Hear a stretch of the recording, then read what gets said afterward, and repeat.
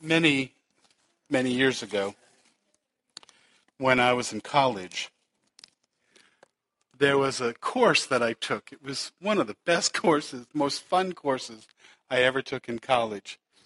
And it was a course on Christian camping and how to be involved in Christian camping and different aspects of it, and how to, if you were directing a camp, that kind of thing. But what made it so much fun was the very last part of the of the class, was a 3-day canoe trip.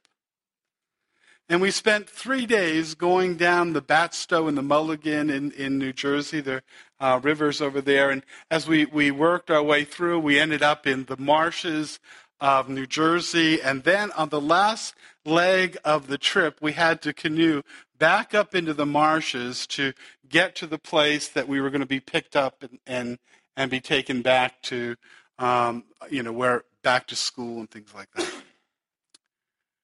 Everything was fine. We had a great time. We made it down, had the 2 days. We had to portage a little bit, did all that, came out into the marshes, made our way through the main part of the back bays, and then started our way back up into the marsh. And as we're making our way into the marsh, something began to happen. We were canoeing up this little stream. The problem was, coming the other way was first the current that was coming down the stream. The second was the tide. These were tidal streams, and so the tide was in the process of going out. And so not only were we paddling against the current, we were paddling against the tide. And then the third problem was that the wind was coming straight at us. And though it's been a lot of years since that happened, I can remember being in that canoe. It was me and another guy, and we were in there, and we were paddling and paddling and paddling and paddling. And when you looked at the water, it looked like we were moving like crazy. Until you looked at the land. And we'd probably only made a couple of 100 yards. I was thinking about that trip as I was working through the message this week. Because I think that's what our Christian life is like. So many times in our Christian lives, we begin to believe that as we're paddling and watching things go by, we're just got it together. We're really making it spiritually. We are just really, if you're talking about spiritual growth and you're talking about being a babe in Christ and you're talking about maturity, we really begin we begin to believe we're somewhere kind of down here. And then we look up. And we take stock by the standards that God's Word puts before us. Do nothing from selfishness or empty conceit, but with humility of mind consider others as more important than yourself. Love one another as I have loved you. All of the other one another in commands that are existing in Scripture, all the reality about who Christ is and that relationship and the depth of that relationship. And suddenly we look up, and instead of believing we're all the way down here, suddenly we realize we're really only here. Now, that could be discouraging. If, like on a canoe trip, you got to get there. That's your goal. The problem was, I was actually in a play at that time, and I had to get back to a church to be in the play that I was going at, and we were just not making enough progress. I think I got in about 3 minutes before the play started and threw on the makeup and ran out. And that was the pressure of having to get there. The thing about the Christian life is there's no there that's required. What the Lord asks us to do is to be in the process of being matured. And the focus is not how far we've come or how much farther we have to go. The focus is on being faithful in the midst of it and learning that each stroke, Each movement, no matter how small, is the opportunity to know Christ in a fuller and deeper way. That's what Paul is talking about in a sense. He uses different illustrations, but that's what Paul is talking about when we come to Philippians chapter 3. And if you have your Bibles, I invite you to turn to Philippians chapter 3. We have been making our way through this wonderful, incredible book. And last week, when we came to chapter 3 and verse 7, we said this is the emotional highlight of the book. This is where Paul pours out his emotions, I think in ways he does nowhere else in the rest of the New Testament, both in the ways that the passage and the verses are constructed, in terms of the words that he uses, in terms of the uniqueness of this passage. He does things here that not only are not done anywhere else in Paul's writing, not only are they not done anywhere else in the New Testament, there are things that he does here to express that emotion, to express how important this is in his life, that are done nowhere else in all of Greek writing. In order to say, this is what it's about. This is where our lives should focus. Last week, we talked about the fact that what Paul calls us to as we come there in verse 7, when he declares, whatever was to my profit, I now consider loss for the sake of Christ. What is more, I consider everything a loss compared to the surpassing greatness of knowing Christ Jesus, my Lord. And we looked at all of the ways that Paul is talking about that relationship and the greatness of that relationship and the personalness of that relationship and his submission within that relationship. And he said, of all that I do and all in my life, what is most important is that I come to know Christ more and more and more and more, and everything else is scubala. And we said last week, I really struggled on how to translate that word. It means human excrement. And I mentioned last week how there's a commercial for that Odor Gone or whatever, where the guy's talking in the commercial and he says about how your dog goes out and rolls in that kind of yucky stuff out in the park. That yucky stuff is called scubala. Paul says anything in my life that would prevent me or hinder me from knowing Christ more is that kind of rubbish. Knowing Christ is the focus of my life. Knowing Christ there meaning the relationship, the intimacy that I have with Christ. Now last week we sort of ran out of time. Surprise, surprise. And when you come to verse 10 of this passage, Paul reflects again on that phrase, and he declares there, I want to know Christ. And then he tells us what that means. Then he tells us what it means to know Christ. It is not here. That's part of it. But Paul proclaims to know Christ is to know the power of his resurrection, the fellowship of his suffering, to be like him in death, and to somehow obtain to the out-resurrection from the dead. As Paul is building this letter, as he's coming to this high point, as he's developed the theological foundation there in chapter 2, and particularly in verse 5 when he says, have this attitude in you which was also in Christ Jesus. That's the foundation of it all. But how do you know what that attitude is unless you know Christ?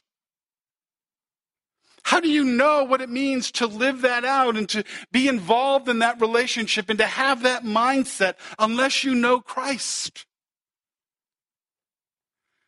And so when he comes to this point and he's pouring out his heart to the church at Philippi and he's warned them about that which will steal their joy, he comes now and says, it's about knowing Christ and knowing Christ through a daily growing pursuit of him. produces in us that which is eternal. In a few moments, we're going to look at the passage in 2 Corinthians where Paul says these light and momentary afflictions are not worthy to be compared to the eternal weight of eternity, of glory.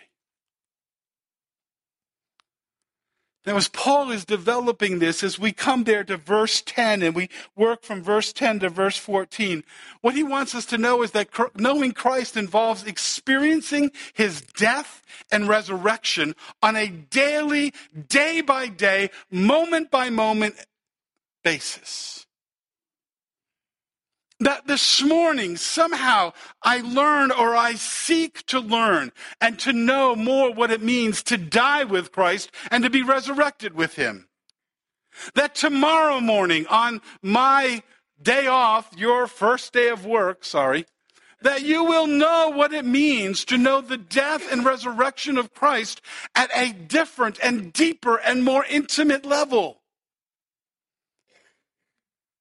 Paul says that's what knowing Christ means. And the very first thing he says is knowing Christ means experiencing God's life-giving work in my day by day by day life. That I come to understand that the same God, the same Spirit who resurrected Christ from the grave is exactly the same Spirit in the life of the believer. That one who has faith in Christ, it is that exact same Spirit, that exact same life, that exact same power that is at work in me right now. And it should change how I live. As Paul was talking about that, he talks about that in Ephesians chapter 1 when he's praying for the church at Ephesus. And he says, I pray also that the eyes of your heart may be enlightened in order that you may know. And here he describes what he wants them to know. His incomparably great power for us who believe. That power is like the working of his mighty strength, which he exerted in Christ when he raised him up from the dead and seated him at the right hand in the heavenly realms. This isn't just the eternal resurrection. This isn't just coming back to life after we've died. This is the day by day experience of Christ's power, of the Spirit's power in our lives. I don't know about you, but I lose sight of this. I forget what this means in the busyness of my day and the distractions of my day and the irritations of my day. I had no desire to preach this morning whatsoever because at about 5 o'clock I got up to just look through my notes again and my computer crashed. For the next 2 hours, I was working on just being able to get the PowerPoint up so that I could use it this morning. And I'm thinking to myself, I didn't think about the resurrected Christ once.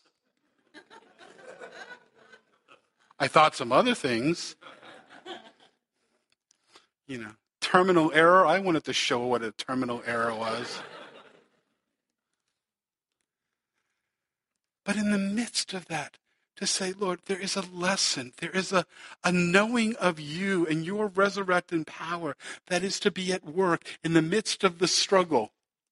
Somehow I got to blame Cindy in it all, but y'all do it.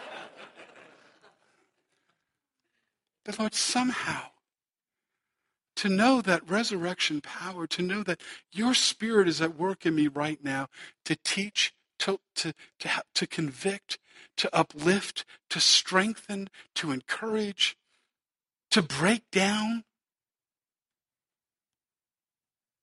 Paul says to know Christ is to know his resurrecting power on a day-by-day basis. I want to know the power of a resurrected Christ. The power of his resurrection. But he goes on. And he says, I want to know the fellowship of his suffering. Knowing Christ requires an understanding that God's life-giving Spirit is experienced in the daily struggles of seeking to live for Christ in a fallen world. You know where I learned faith? I learned faith at 5 o'clock in the morning when it all crashes. And I say, Lord, I'm going to have to learn to depend on you. I didn't get there until I got to the office and figured, okay, I'm pastor. I better act like it, And down on my knees was able to say, okay, Lord, I don't know what you're trying to teach me. But it's in this that I learn the resurrection power of Christ. I learn his forgiveness, his kindness, his sufficiency, his adequacy, his strength, his presence, his indwelling. It's often in those struggles. And Paul says, if it's in the fellowship of his suffering, if it's in that difficulty that comes, and by the way, the word suffering there is plural, sufferings. In all the different ways that the difficulty of living in a fallen world comes into our lives. Sometimes it's physical, sometimes it's emotional, sometimes it's relational, sometimes it's financial, sometimes it's, go through all of the list. But in those times, I have an opportunity to learn to be more dependent on the power and strength and presence of Christ in my life.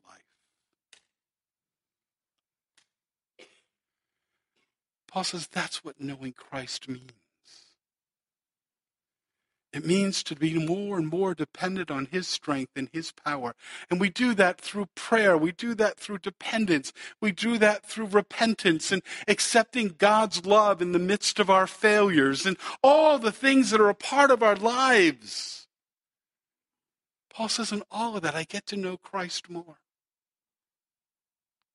I get to depend upon him more.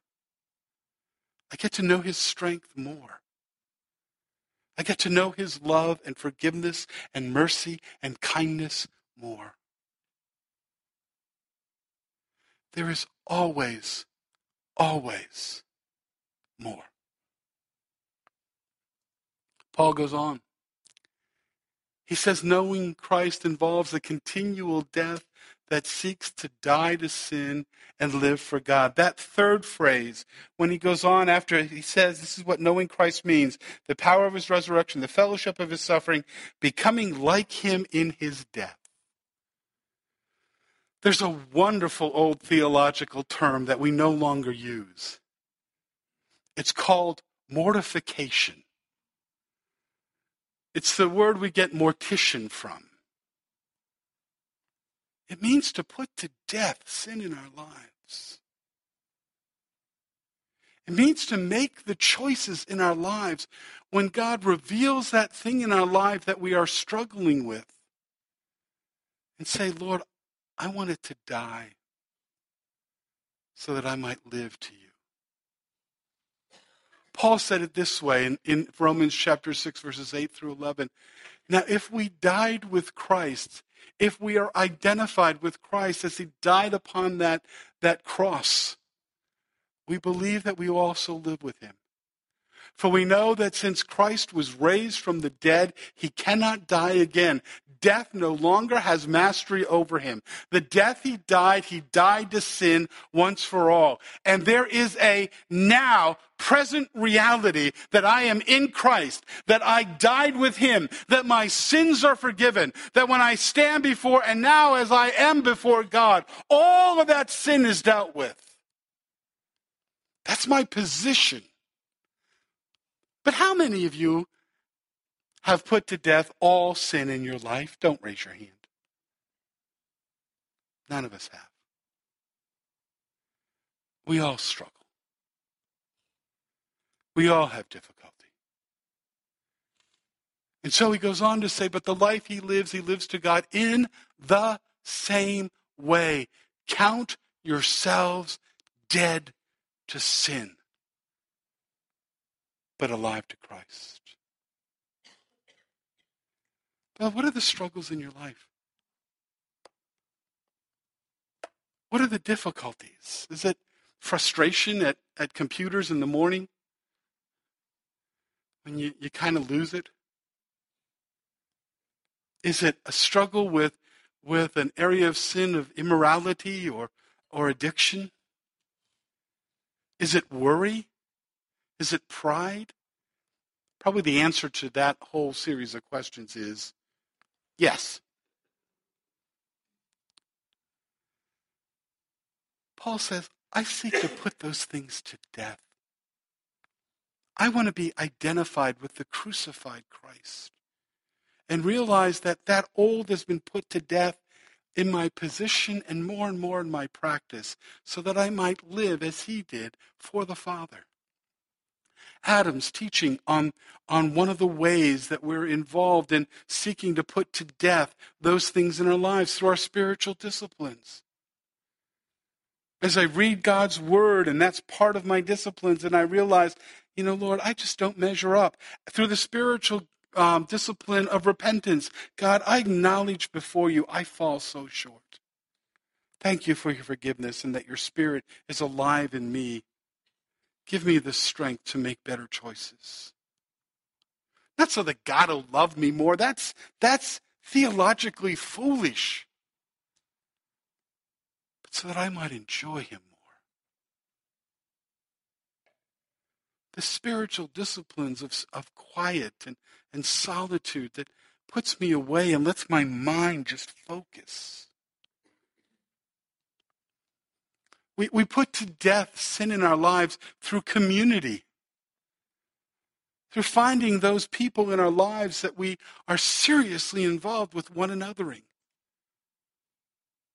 Where we love one another and we pray for one another and we encourage one another and we confess our sins to one another and we all of the one anotherings. We find that place where there are people that are there who are able to stand with us, who walk with us, and I walk with them. And together God uses that community to strengthen me, to help me to put to death those areas of struggle in my life. It may be through so many different ways, gathering together to worship and hearing this morning about the wonder of our God and the greatness of our God and to sing those choruses and hymns to him. And God uses all of that in our lives.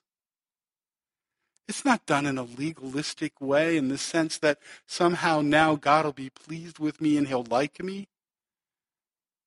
It's just the opposite. God loves me. I do these things not to get him too, but to enjoy what already is. Paul says, I want to know Christ. And I will bring into my life those things that move me in that direction, and I will remove from my life those things that prevent me. The last thing that Paul talks about is found there in verse 11 when he goes on to say, and so somehow to attain the resurrection from the dead. You see, there's something really cool here. Remember that sense of when I was canoeing, we had to get to the destination? We just had to get there. We had to do everything we could just to get there. In a sense, Paul says, you're already there. Everything you're doing is to enjoy what you already have. It's to know Christ more in our day-by-day struggles until that time when you will know him completely. It's being loved by him now until that day when you will know his love fully. And I have that in front of me. I live my life for that which is already mine. I live my life for the end. So that now I might enjoy just a little bit greater taste of it. Of that which is already mine. And Paul says there, you notice what he says? He says, somehow. Some are saying, see, Paul didn't know if he would be resurrected. No! Read the rest of the New Testament. What does the somehow mean there? Paul says, I don't know how I'm going to get there. Paul says I might be a martyr. This may not come down the way I think it is, and my life might be taken as I wait for trial before Nero to whether to declare Christianity to be legitimate or not legitimate. I might die a martyr. I might go on living. Paul could go on to say, you know what? I might die before the Lord returns, or I might be alive when the Lord returns. By the way, I'd love to be alive when the Lord returns. That's what Paul talks about. We're talking about in 1 Corinthians. In 1 Corinthians chapter 15, when he says this, listen, I tell you a mystery. We will not all sleep, but we will all be changed. That's not a verse for nurseries, by the way. When I grew up at First Baptist in Allentown, they had that verse written above the nursery. I just thought it was so cool. We will not all sleep, but we will all be changed. In a flash, in a twinkling of an eye. Those that have already died in Christ stand. They will be resurrected, given a new body. No more struggles with, if you knew Stan the last several months, all the broken bones he was facing and all of that, none of that's gone. And a new body will be his. But those that are alive, we're going to be changed. It's like, boom. And whether you're premillennial or whether you're pre-trib or mid-trib or post-trib or, trib-tribbed, we all believe that at some point God will return, Jesus will return. Paul says, I'm not sure how I'm going to get there. I'm not sure how I'm going to get to that resurrected point. But I'm living for it. And I live with eternity in mind in everything that I do. Paul says, I want to know Christ. I want to know him more than anything, and I come to understand that knowing Christ is a day by day by day experience. Why get up in the morning or in the afternoon or in the evening and take time to focus your mind on Christ? It's to know him better. Why spend time in the Word? It's to know him better. Why come to worship? It's to know him better. Our whole life is about knowing Jesus more. The first and primary aim of our lives. This week I was listening to a radio show, and the person was saying there are things in his life that he wants for his children more than their happiness. And when I heard that phrase, I thought, you know what? He's right. This was a secular talk show. I thought what I want for my children above all else is that they might know Christ. And if that means difficulty, if that means struggles, if that means hardship, if that means confusion, if that means things that rob us at times of our happiness, so be it. Lord, I want them to know you above all. But Paul goes on.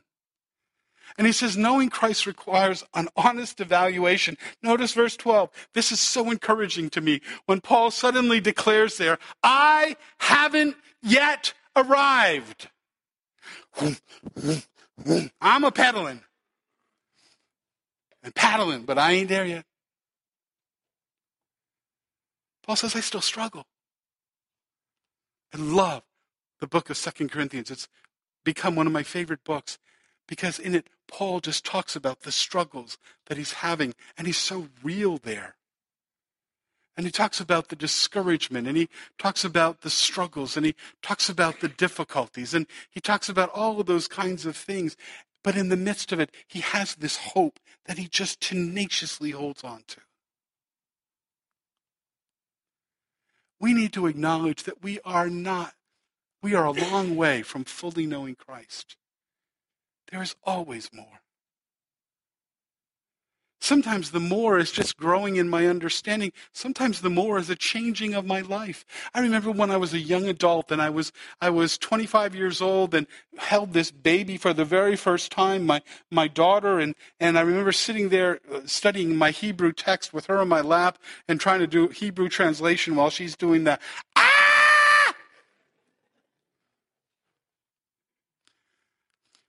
That very moment, I needed to know that I'm not adequate, but my Savior is. And I needed to know what it meant to depend upon him to love that child. I needed to know what it meant to depend upon him to get up in the morning and to keep going when things seemed overwhelming, like they were going to crush me. When I was a young man and Cindy and I had been married, the the 10 and the 15 and the 20 years. I needed to know what it meant to know Christ in a way that poured his love through me to her. And I have not yet arrived. As I get older, I need to know what it means to know Christ in the midst of the energy level going down and, the fatigue going up and all those kinds of things that kind of happen as you get a little bit older. God, what does it mean to know you more? It's different. There's always more. Knowing Christ means, what does it mean to live that out now than it did 20 years ago? How do I demonstrate my knowledge of Christ? How do I live it out in my day-by-day life with grandkids now? The other day, we were sitting, and Austin we were talking, and he looks at me and he says, Papa, when does God hit us with lightning? And I was like, huh? And he was like, well, God created lightning, right? Yes. God controls the lightning, right? Yes. So God whacks us with lightning sometimes, right? Suddenly, I'm in this theological discussion that has to do with mercy and grace, and that God isn't about whacking his children with lightning and all of those kinds of things. And I'm thinking to myself, you know what? Living out what it means to know Christ is different now that I'm 59 than it was when I was 39. I learn about my motivation. So often the reason why we think we kind of arrived is because we tend to look at sin in our lives on kind of like an iceberg. Remember an iceberg? How much of the iceberg is above the water? 1/10. 10%. How much is below the water? Okay, do the math. 10%. 90%. You know what I've come to learn? That top 10% sometimes can look awful good, except at 5 o'clock in the morning when the computer crashes. But that top 10% can look awfully good. And then I look at the 90. Do nothing from selfishness or empty conceit. Be submissive one to another in the fear of Christ. Love your wife as Christ loved the church and gave himself for her. And I begin to say, Lord, when I begin to look at the depth, the motivation, the purposes, I begin to understand there is so much more to do. And God, thank you that you're at work. Remember, I don't have to arrive. I just need to keep paddling. Because I'm already there. We acknowledge that we are a long way from fully knowing Christ. There is always more. We remember that the outcome is certain for those that are in Christ. As Paul was writing that, he goes on to say, not that I have already obtained all this or have already been made perfect, but I press on to take hold of that for which Christ has already taken hold of me. I'm already there. I just keep going so that I can enjoy him more and more. Paul goes on to say that we need to put to rest the things in the past. What does he mean like that? He mean I never remember them? I never think about them? Well, Paul thought about them. And there were times that he would write about his past. He would talk about, I used to be a persecutor of the church, and I used to do this, and I used to do that. What does it mean to put the things in the past? Here's what I think it means. It means that I choose not to define myself either by my failures or my successes. I can look back in my life and I have some huge failures. They don't define me. I keep paddling because I'm in Christ. I learned forgiveness. I learned grace. Cindy and I were talking yesterday as we were driving around about a particular person who had a major sin in their lives. And what was so interesting is it was that very sin that God eventually used to bring about incredible outcomes in that person's life. That sin didn't define them. Their relationship with Christ did. Some of us have those things in our past that we just feel so ashamed of. God says, that doesn't define you. You're in Christ. Put it behind. Move on. Keep paddling.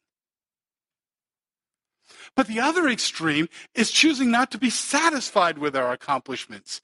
You look back and say, "Oh, I was so good. That was wonderful. That ministry was perfect. That relationship was so good." And you kind of look back and you rest on your laurels. Paul says, no, put that behind too. There's more to do, beloved. There's more to know. There's more of a depth of relationship that is available than was there yesterday. Keep paddling. Keep paddling. But finally, Paul says this. Paul says, knowing Christ as a diligent pursuit results in an eternal prize. Now, do we understand that heaven is not our prize? It's not something we earn. It's not something that what I do in my daily faithfulness to Christ affects whether or not I spend eternity with the Lord or not. Do you know what defines whether or not I spend eternity with the Lord or not? Is whether or not I put my faith in Jesus Christ. That alone. But remember my favorite line from the movie Gladiator? What you do now will echo in eternity. And God says, I long to share my glory with those who have been faithful. Paul says when we get to the end, if we've been faithful, God says, I have a prize for you. The outcome of faithfully seeking to know Christ is not just here, but yet to come. You notice there in verse 14 when he says, I continue to press forward. I continue to press on. I continue to keep the reality that what I do now will echo in eternity. That what I do now will be valued by my Father for all of eternity. That what I do now will be acknowledged by my Father. And he notices, even if no one else notices, the Father is aware. That outcome of faithfully seeking to know Christ is an eternal glory. We don't really know what it's all like. Sometimes Paul uses the word prize. Sometimes he uses the word crown. When he was talking to the mother of John and James, and they wanted to sit on the left side and the right side, and Jesus said, you know what? There will be those that do that. It may be proximity. Those who are closer in terms of actual proximity to eternity. We don't know what that eternal glory is, but here's what we do know, that God shares his glory with those who are faithful. And the greater my faithfulness, the greater I enjoy that share. Paul said it this way, for our light and momentary troubles are achieving for us an eternal glory that far outweighs them all. So we fix our eyes on what is not what is seen, but what is unseen. For what is seen is temporal, but what is unseen is eternal. Beloved, whatever you do in faithfulness to Christ lasts forever. Think about that.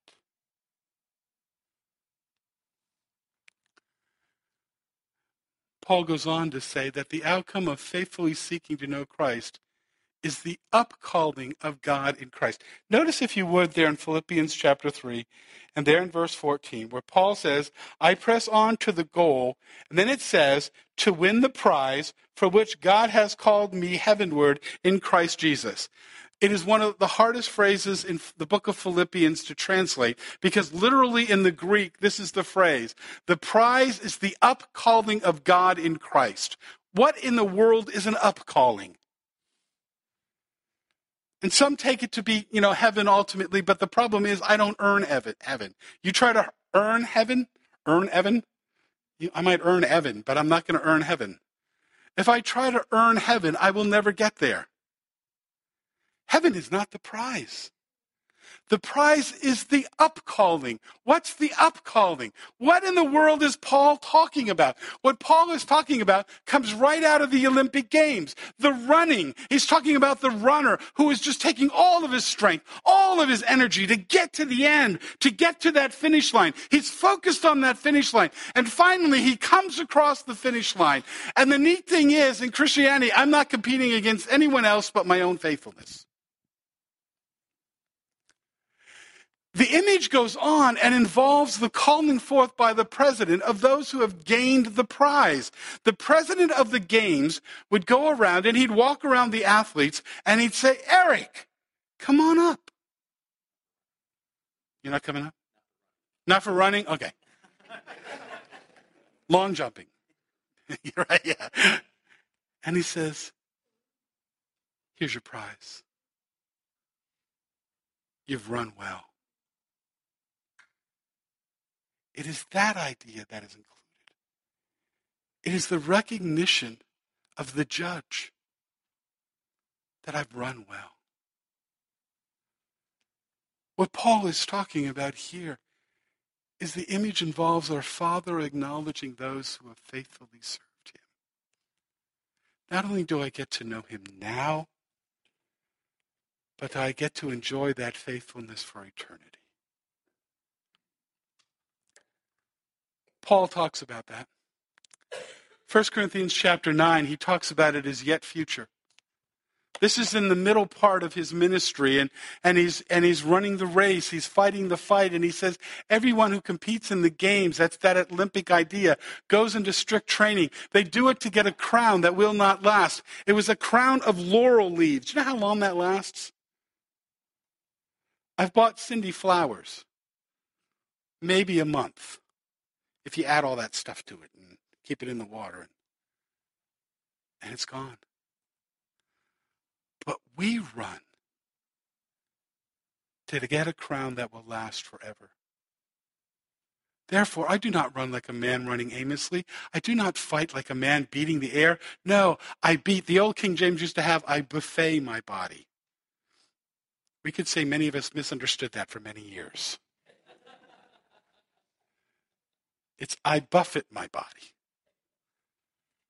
and make it my slave so that after I preach to others, I myself will not be disqualified for the prize.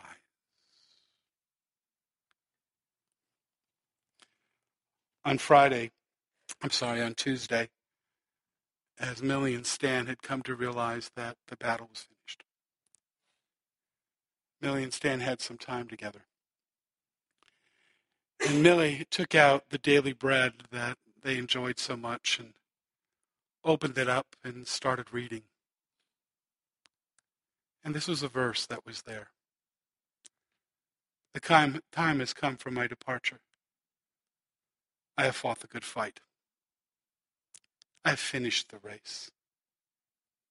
I've kept the faith. Now there is in store for me the crown of righteousness, which the Lord, the righteous judge, will award me on that day. And not only me, but all who have longed for his appearing. At the end of his life, Paul says, I've run it with faithfulness. I've fought it with faithfulness. I've kept the faith. And God will respond. Beloved, I want to know Christ. I want to keep paddling knowing that that is already mine. I want to stay faithful so that in the end, when I stand before my Lord, I will hear, well done, good and faithful servant. It was different when I was 22 than when I was 32 and when I was 42 and when I was 52, and we'll end there. But I want to be faithful. To know him more and more now. And to be able to enjoy the glory that God will share with those who are faithful. The challenge before us is simply this. Do you want to know Christ? The power of his resurrection, the fellowship of his suffering, to be identified with him in his death, so that in some way the time will come when we will be resurrected with all who know the fullness of life in Christ, and to enjoy the prize that he longs to give to those who are his faithful children. Let's pray. Father, thank you for the challenge that Paul puts before us in this passage. Father, it begins by knowing your Son as our Savior, by placing our faith and trust in you. But Lord, let us never stop there. Remind us that our eternity with you is certain through our faith in your Son.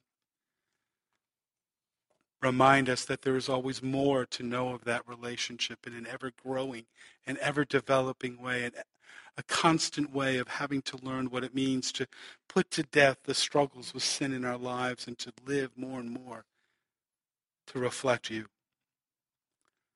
Father, remind us of anything we do for you. We do to bring you glory and to worship you lasts into eternity.